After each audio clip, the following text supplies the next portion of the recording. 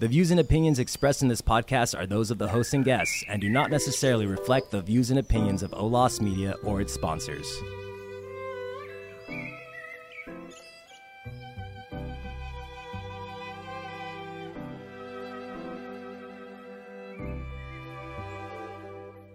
Welcome to From the Nest with Charity Jen. I'm your host, Jen Newmeyer. On this podcast, we have casual conversations with folks in the nonprofit field, exploring the success and lessons learned of topics like mentorship and campaign tactics. Last fall, I had the chance to chat with Audrey M. Johnson when she was the Vice President of Institutional Advancement for a child advocacy organization and the President of the AFP DC chapter. But in the nonprofit world, things change fast. Audrey is now the Vice President of Philanthropy for College Track and Blazing New Trails. Our conversation is packed with valuable learnings, including her nonprofit journey, commitment to the nonprofit sector, and the crown jewel of our chat, her amazing experience climbing Mount Kilimanjaro. And you'll get to hear what happened at the summit. So stay with us. This is From the Nest with Charity Jen.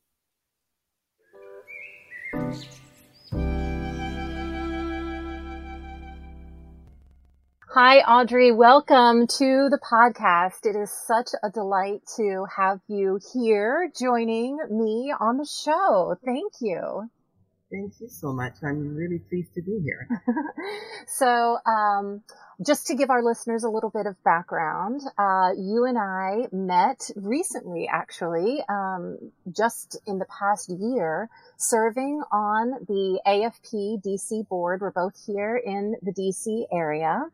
And I think just let's kind of dive into a little bit about your history, which is very rich in experience and nonprofit sectors. And tell us a little bit about your journey, sort of to where you are now and your kind of your current roles. Wow, yes, I have to go back really far. So first I'll start by saying I'm from Canada. So a big chunk of my career happened and started there. You know, when I finished university, I thought I was going to be a lawyer. Wow. And had aspirations of, going to law school, but needed to work for a while because I graduated with debt, as many students do, and I was kind of burnt out. So I worked and ended up, in a roundabout way, after starting in communications and doing broadcasting and so on, ended up working for a small nonprofit organization that had a huge footprint in Vancouver. Vancouver Status of Women, I don't mind saying, they're still around. Yeah. And I had the privilege of being one of 3 staff people there in this organization, so that meant we all did everything. Yes. And fundraising was part of my title. I was the administrative fundraiser, and that was my first professional exposure to fundraising. And I kind of had to fly by the seat of my pants and learn on the job, how to do direct mail, how to do events, how to write grant proposals. And it was in that role I also got introduced to, at the time, I think it was CFRE, or it was a different name than the Association of Fundraising Professionals at the time. But it was a professional organization that was more heavily on the marketing side, but had fundraisers and fundraising components to their professional development. So I got involved with that organization. And after doing that, I went on to a larger national organization that, as an executive director. And of course, we know executive director is, 80% of your job is fundraising. Yeah. So, and I've always been very passionate about social justice issues. And, so it was just a continuation of first working for a women's center, then another organization that did legal advocacy work on behalf of women and other marginalized groups in Canada. So, those 2 organizations combined, that was 15 years of my life. Wow. Oh my gosh. Yes. And from there, I needed a change. after a while and went into higher ed. And that's where I really got the nuts and bolts of fundraising, because, universities they're machines when it comes to fundraising, and everybody is so specialized. And so I was fortunate that I ended up in a smaller faculty, and again, sort of, having to do jack of all trades, but you had the support of the central office with you, and I got exposure to so many other really seasoned professionals who just had it down pat. Yeah. And I was able to put into practice a lot of what I had learned, in my professional development, and also bring in some of those more innovative elements from working in nonprofit and in social justice. So it was a really great marriage of the two. Yeah. Did you find when you were sort of changing sectors that it was a little jarring? Was there like an adjustment period for, especially going into higher ed from organizations that, are more sort of direct service? Yeah, I think what was jarring for me was the bureaucracy that happens in universities. There are layers of approvals, and you can't just come up with an idea and decide to do it. Yeah. And everything has to be on brand, and so that took a little bit of adjusting after being so long in organizations where I basically ran the show, or was among the few decision makers. But as I said, it was a really good opportunity for me to hone on, that discipline that you need if you're going to be a specialist, a major gift specialist or planned giving specialist. There's that discipline of cultivating donors, or walking them through the pipeline towards a gift, and then cultivating. So then stewardship. So. Yeah, that part I really, really valued. I think I got a lot of good, solid experience from that. Yeah. And so you had also mentioned broadcasting, and I think I saw on your bio, and we may have talked about this, but were you with a public media station for a short time? That's right. When I moved here to the U.S., my first job here was with the local NPR station, WAMU. Yes. Did that for 3 years. That was also really fun. Mm-hmm. That's a different way. It's slightly a different model of fundraising than I had experienced before.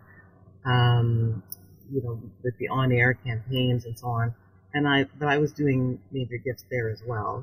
We were trying to build out our individual giving program and the major gift side. So I got the opportunity to do that in the context of this environment where it's been largely more transactional, in terms of fundraising. So, but that was a really fun experience. I really enjoyed that. Yeah. When you were at WAMU, did they ever pull you in to be on air as part of the on-air fundraisers, or were you protected a little bit from that? Yes, they certainly tried, and I was on air for one campaign. Not doing pitches; it was more of a promo thing. But yes, they did try. Yeah, and I was able to avoid it. Yeah, in my experience, whoever is available and willing, they'll put them in front of the kid. That's how, I got started in the on-air fundraisers when I was in North Carolina. Just like, come on, Jen, like stand in front of the camera. Here's what you say. I always admired the people who did it, because you have to have the gift of the gab. And I don't think that's what I have. I'm very much, the person who really values the one-on-one kinds of conversations, and I listen more than I speak. And to be on air, you need to be able to talk all the time and fill that dead space as much as possible. So Yes. And be prepared for the unexpected. I remember there was one drive that we had where there was some technical difficulties that that something was happening in the control room, and they were not able to go back to the program. And so I had to stand there for, I don't know, 7, 8, 9 minutes and just talk. So, yes. Yeah, you really get, I guess once you're exposed to anything, after a period of time, you gain the knowledge and become more comfortable and, and then, absolutely. Yeah. And so now let's talk a little bit about sort of where you are now, your role at the AFP. So you are the president of AFPDC, and then you are also a part of the global board, the president's chapter representative. Is that right? Right. Yes. This year I have the privilege of being the president of the AFPDC board. I've been on the board this is my 4th year. Okay. And it's hard to believe it's gone by so quickly. Yeah. Stepped into the chair in January, and in our structure, you're only the chair for 1 year, and then you step off, president-elect, chair, and then past president. Yeah. I'm surrounded by a great group of seasoned professionals like yourself, who really care about our members, who are other fundraisers in the region, who are wanting to develop their skills, to network with others and have opportunities for growth. It's been a great experience. Really, really appreciate all the dedication that others have shown as part of the board. And if anyone out there is not a member, I really encourage it, because there's lots of benefits to be had. As I said, the professional development, the education opportunities, and the networking for sure. And that connection to our global body, because AFP is an international organization. We have chapters in Mexico, in Canada, in Egypt even. Wow. So you really get the benefit of learning from people all over the world. So as a board member there, I am I'm the chapter president's council representative this year. And how long have you been involved with the AFP? Just the AFPDC, or were you involved previously with another AFP chapter? I was a member of the AFP Toronto chapter, but I wasn't active in the leadership there. I see. Okay. Yeah. As far as, I remember us having a conversation about sort of the benefits of being a part of the AFP.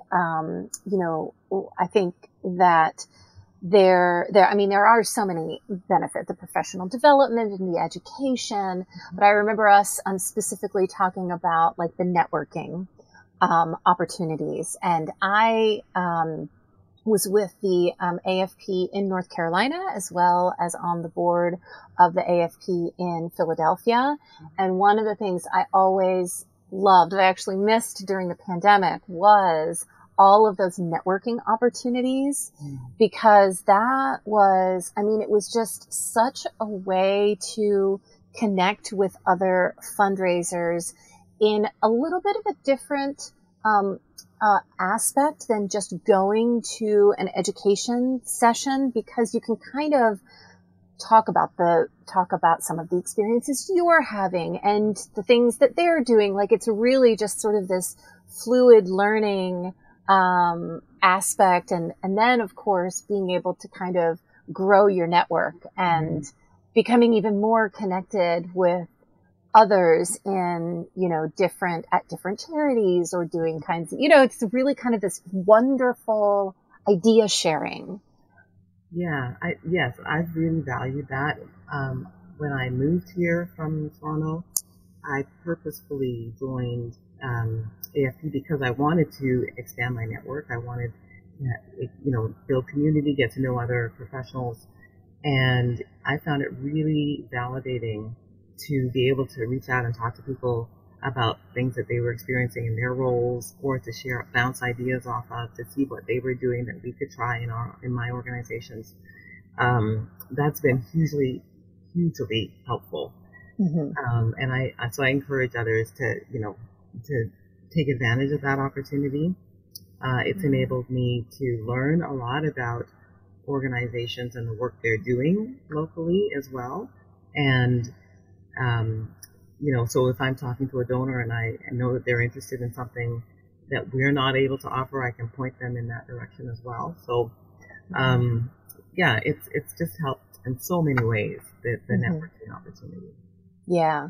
I think having, it's interesting when you're sort of mentioning like being able to give other people connections. Like this just happened a couple of months ago where I think all of the listeners know I work with public media stations across the country, and I got a call from someone who was really struggling because she got pulled into capital campaign discussions, and she's a social media manager. And so it, there was, sort of a lot that she wanted to understand about capital campaigns. And this is a small organization, and I'm not sure what their resources are for approaching this capital campaign, but we have folks on the board who have a wealth of knowledge of capital campaigns. And so it was, I felt really great that I could connect the two of these folks together, so that, she could understand a little bit more about an area of fundraising that is completely new to her. And at the same time, these folks who have all of this knowledge, it's almost like a mentoring kind of, relationship. Yeah. I'm glad you mentioned mentoring, because I've been fortunate to have a couple of really great mentors that I've met through AFPDC, who, one of them is a former chair, actually a former board chair, Barbara O'Reilly. I'll just give her a plug. Yeah. I really valued, just watching other leaders, and seeing how they operate and, how they've moved through the world, and listening to the great advice and the benefit of their experience. A lot of that I've been able to cultivate through the relationships that I built in AFP. Yeah. And this kind of goes back to your first experience in a nonprofit, which I think is very common for a lot of people who are coming into nonprofits, where you start doing one thing and you end up doing 5 more things. And you may not have any background on how to create a successful event, or how to monitor and manage a direct mail program, or, even, with major gifts and those kinds of things. So I think that is another element of the AFP that is so beneficial. It's really, like, I can't emphasize those learning opportunities, because they're really crucial for a lot of fundraisers who are coming in and don't know, and don't have the background and the training, and a lot of nonprofits, are because of the type of organizations that, nonprofits always seem to sort of be a little resource constrained. And so it's rare to have documentation for those departments, or what someone did before, So again, like, having the resource of other people to be able to learn from is, it's just gold. It's golden. Yeah, it absolutely is. And fundraising it's not like being a lawyer or a doctor, or, where there's a very specific skill set and, training that you have to go through in order to do those jobs. Because it's a very relational profession. It's about people. It's, and each circumstance is different. Each donor is different. and there are different strategies that you have to deploy in order to secure your gifts or, engage those folks in your organization's work. Mm-hmm. There's no hard and fast roadmap to that. We have strategies and best practices that we, organizations like AFP is able to help us develop, but ultimately, it's a very nebulous kind of field. So you're absolutely right, that, you kind of have to learn as you go and take advantage of those opportunities to learn those new practices or skills or strategies or ideas, to see how they will work in your organization or for your donor. Mm-hmm. It's ongoing, continuous learning. Right. Exactly. Yeah.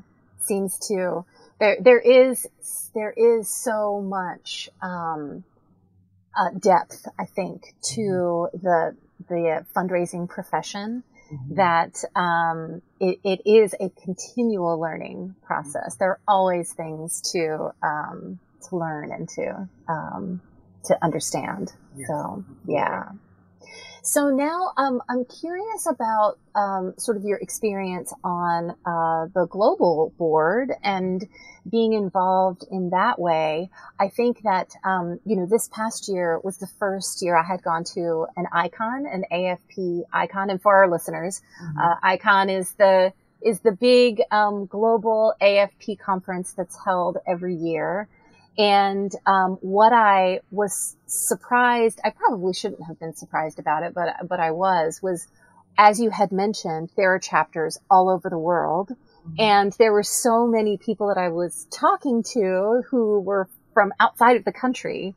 And even having kind of that perspective of sort of like international fundraising or international organizations was really eye-opening for me, and something that I just so enjoyed.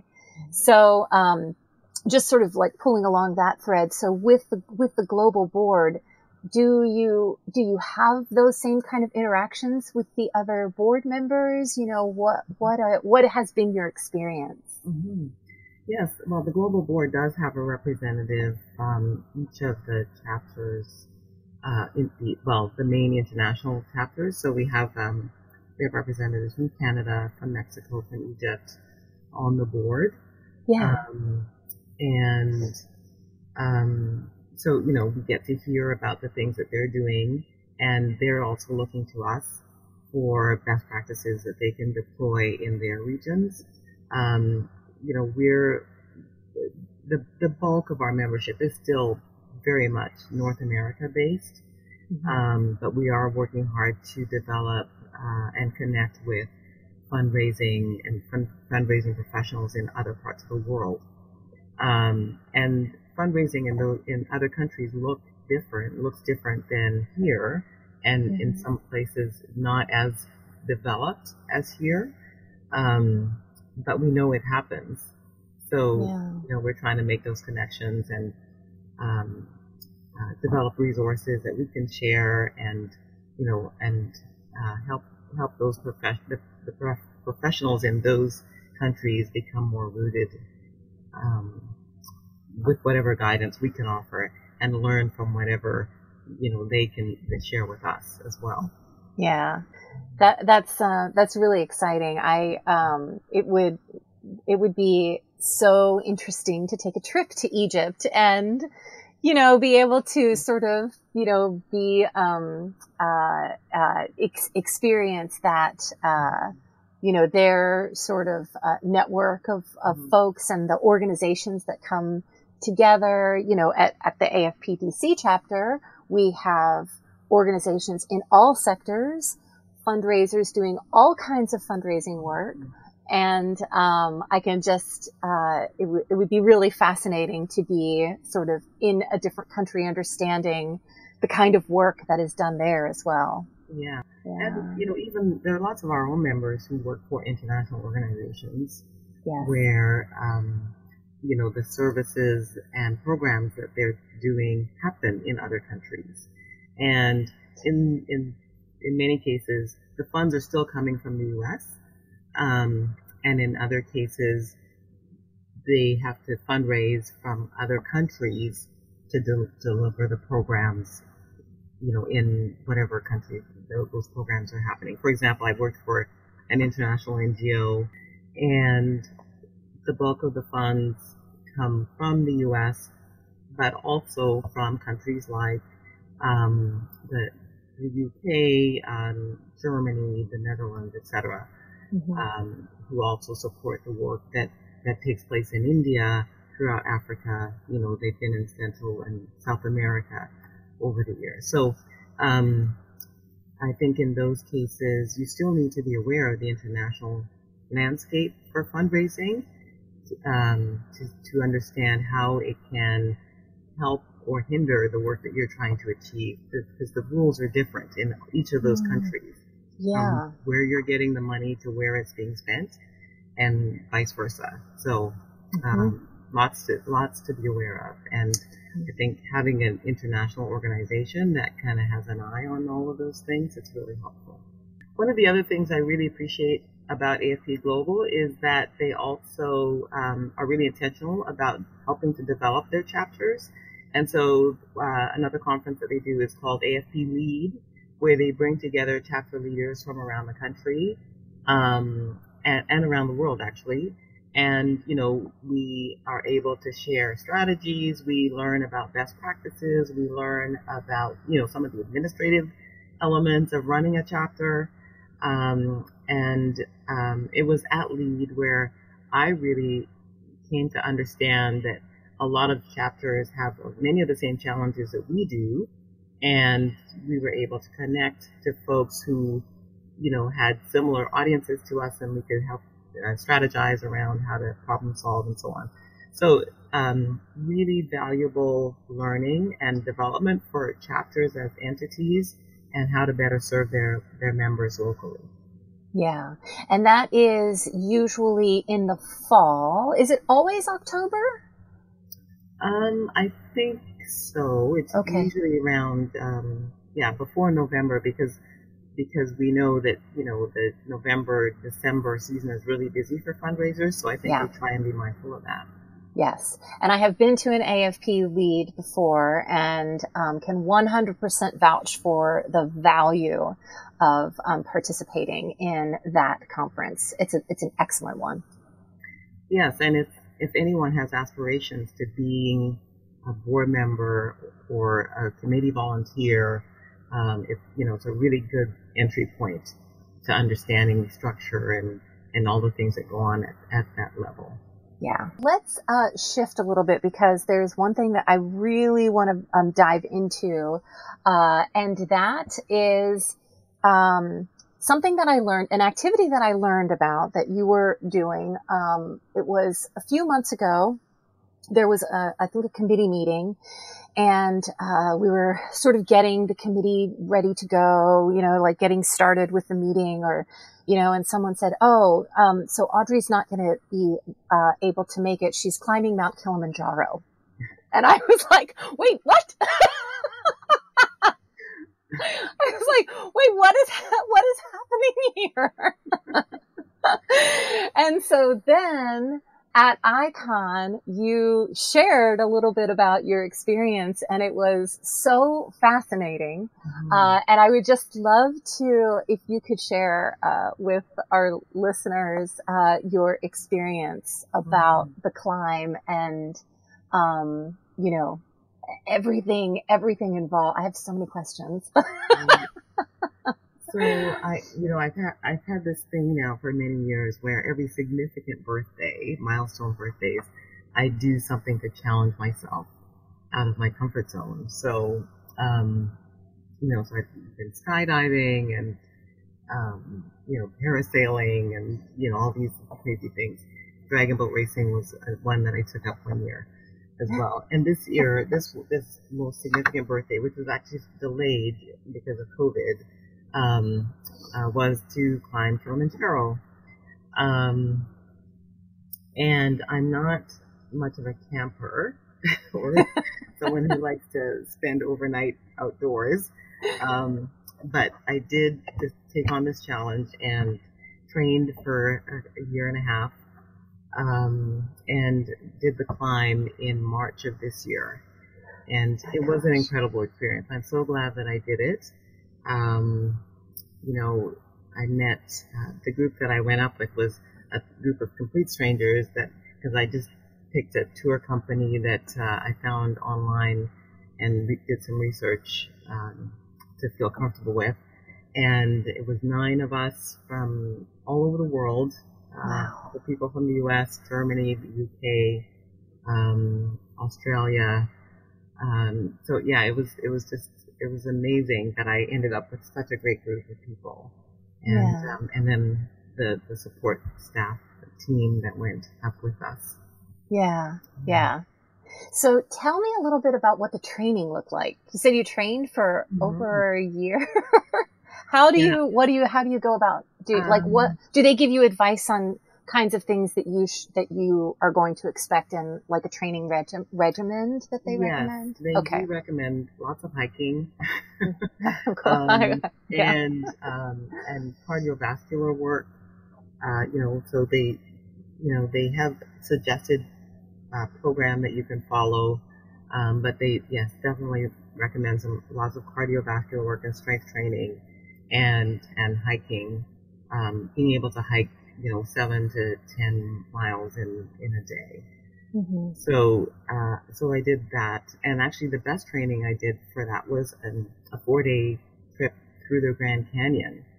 That I did a year ago, May, leading up to the climb, and I found that to be the most valuable thing, because there you had to train to be able to carry 30 to 40 pounds of weight on you, and being able to hike in the heat, and then sleep in the cold, and all of that. So it was that was the best preparation. I'm so glad that I did that in anticipation of the climb to Kilimanjaro. Yeah. And how long did it take? How many days, nights? So there are different routes that you can take up the mountain. Okay. That range from 5 to 9 days, and I did the 7-day route. So that and the 7-day route was a bit of a compromise. You start at 11,000 feet, so you drive up to 11,000 feet, and then you walk the rest of the way over a 7-day period, and that gives you time to acclimate to the altitude, and get used to the environment, and and then make it up and come down. So the trip was 5 days up to the summit, and then it took us 2 days to come down. Oh, wow. Yeah. Oh my gosh. Yeah. Now, I am curious about that altitude experience. Because I was talking to a friend of mine who also tried to climb, and went on a climb with her husband, and she didn't make it because she had a reaction to the altitude. So can you talk a little bit about that kind of experience? And did anybody else in your group had sort of problems with that? Yeah. So, it was, everyone in the group made it at least to the crest. One person didn't go all the way to the summit. He made it to the crest. And there's another, 500 or so feet from the crest to the actual summit. And one person took a very long time. She was 3 or 4 hours behind us. But she finished. She did make it to the summit and come back. Yeah, it was a very trying experience. The night that we had to summit, because you summit at night. So it makes for a very long day, because you hike to your base camp, which is like a 4-hour hike, and then you get to rest for a little while, and then you start out for the summit we started out at like 10 or 11 at night. And then it was a 7-hour hike up until, so we arrived at the summit the next morning. Oh my gosh, so you're hiking all night? All night. And I have to tell you, that was the most challenging thing I've ever done. Yeah. Because you're exhausted already, and you are in, pitch dark except for your headlamp, And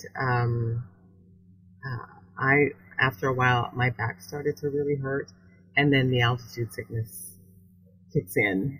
Oh, So gosh. you're feeling nauseous, and you have a headache, and you're disoriented, and you just have to keep putting one foot in front of the other because we're all single file, and if you stop, then there's a whole bunch of people behind you who can't get around you, so you have to keep going. Oh gosh. And at one point, I was so, I was just, it was almost like I was having an out-of-body experience of watching myself walk up this mountain with this file of lights, because that's all you could see was the lights. Yeah. And I think at one point my light had gone, the battery was dying or something. But the person's light behind me was lighting my path. Yeah. And it made, as I was reflecting on it after, it became a metaphor for, the trials that we go through in life. Sometimes your energy is low, your light feels like it's dim, but there's always someone behind you who can help light your path and give you the courage to keep going, whatever it is you're going through. So that was a really key takeaway for me. I mean, there were so many takeaways from that trip, but that one has really stayed with me. That and the fact that I came off that mountain really feeling like I could just do anything now. Like, I've done that, I can do anything. Of course. Yes. It felt like Superwoman. Yeah. So, yes, it was a great experience, and I'm really glad that I did it. Yeah. Oh my gosh. And so then you're climbing all night, you get to the top. And so was the sun rising when you were you able to sort of like mentally rebound a little bit to say, oh my gosh, I am literally at the top of this mountain? I really tried to be present. Yeah. There was an incredible sunrise. You just saw the sliver of light right across the horizon, and then the sun and the colors, and it was really beautiful. By then, I was so wrecked. I was so cold. I couldn't take my gloves off because to use my phone, because I would need help to put them on again. Yeah. And you couldn't have them off for too long because, there's glaciers up there, and the wind was just ripping off the glaciers onto your face and your hands and everything. And my one regret is we thought to take pictures in front of the sign at the top, and I was like, I'm not taking my glove off again because it would be too much work to get it back on, and it was too cold, and I just wanted to get out of here. So I did not use my own phone to take a picture of all of us at the summit. I had to rely on other people's pictures. Yeah. So I do regret that. Yeah. But yes, we were up there for about 20 minutes, and then turned around and went back down. Oh my gosh. And one funny story, we got up to the crest, and there's a sign at the crest that says you've reached, 18,000 whatever feet, and I saw that sign, and I started running, and I got down on my knees, and I grabbed the pole, and I started to cry. I just burst into tears because I was so happy. I thought I had reached the top. Yeah. And then one of the guides came by, and he's like, "Sister, don't cry. The top is just over there." Oh, no. And he pointed somewhere off into the distance. I'm like, "What? Not the top yet?" Oh, no. But the top was only another 500 meters or so, which is like, once around a track, Yeah. But it took us 45 minutes to get there. Oh my gosh. Because that's how slow we had to walk, because the air was so thin and you just could not move any faster. Yeah. Yeah. So, yeah. Oh man. So tell me how wonderful it felt when you got back down the mountain, you're maybe back at your hotel room or whatever, you're taking the plane home. Like, at what point on your way, on your return, did you have like the moments of just sort of recounting the entire experience? Yeah, well, I actually did a smart thing, and I booked a trip to Zanzibar Oh, after the climb. So I had 4 days on a beach, and where I got pampered and just enjoyed, this warm weather, and I think it was like the second night that I was there. I had dinner, and there was a terrace, and I was sitting out looking onto the water of the sunset and so on. And I just kind of got really emotional because I was thinking about, oh my God, I did this amazing thing, that I never thought I could do. And it was moments like that where I think of my mother and my sister and the life that, we had, and my younger self, would have never envisioned these accomplishments, so it was a moment I had to take it in. So yeah. it happened.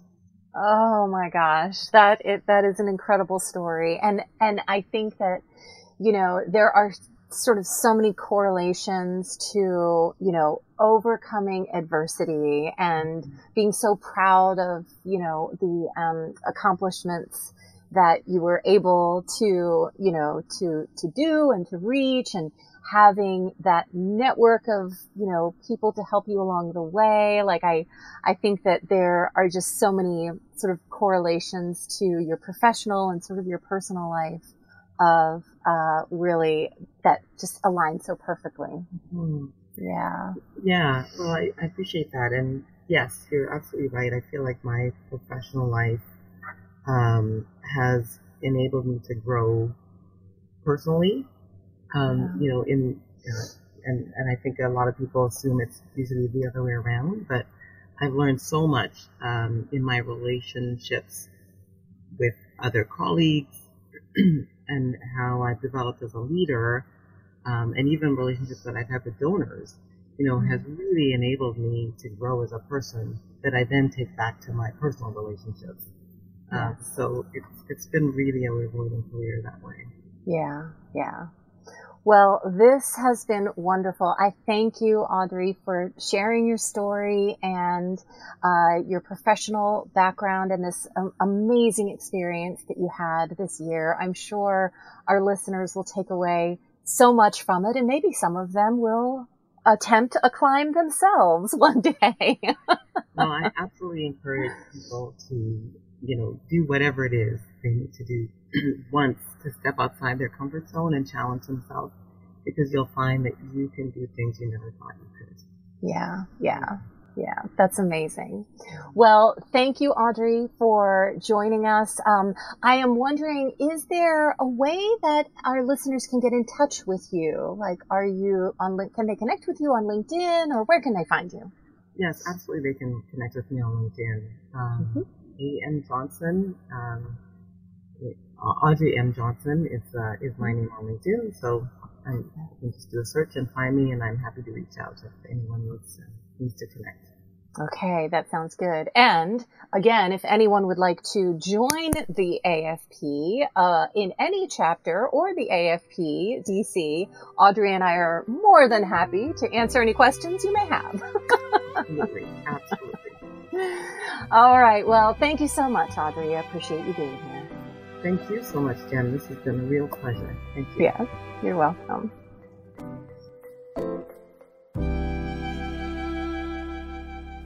There are so many incredible lessons we can glean from Audrey's experience. The rewards of moving outside of your comfort zone to try something new, and how the support of those around you can bolster you through the toughest times. Unfortunately, we had limited time on this episode, but Audrey is doing so much more in the nonprofit space, including advocating for the IDEA efforts within the AFP at the chapter and global level. I hope you've enjoyed this episode. If you'd like more nonprofit fundraising resources, visit my website at charitygen.com, where you can sign up for my monthly newsletter, access free guides, and learn more about my book, The Insider's Guide to Online Fundraising. This has been From the Nest with Charity Jen, where fundraising takes flight. Thanks for listening.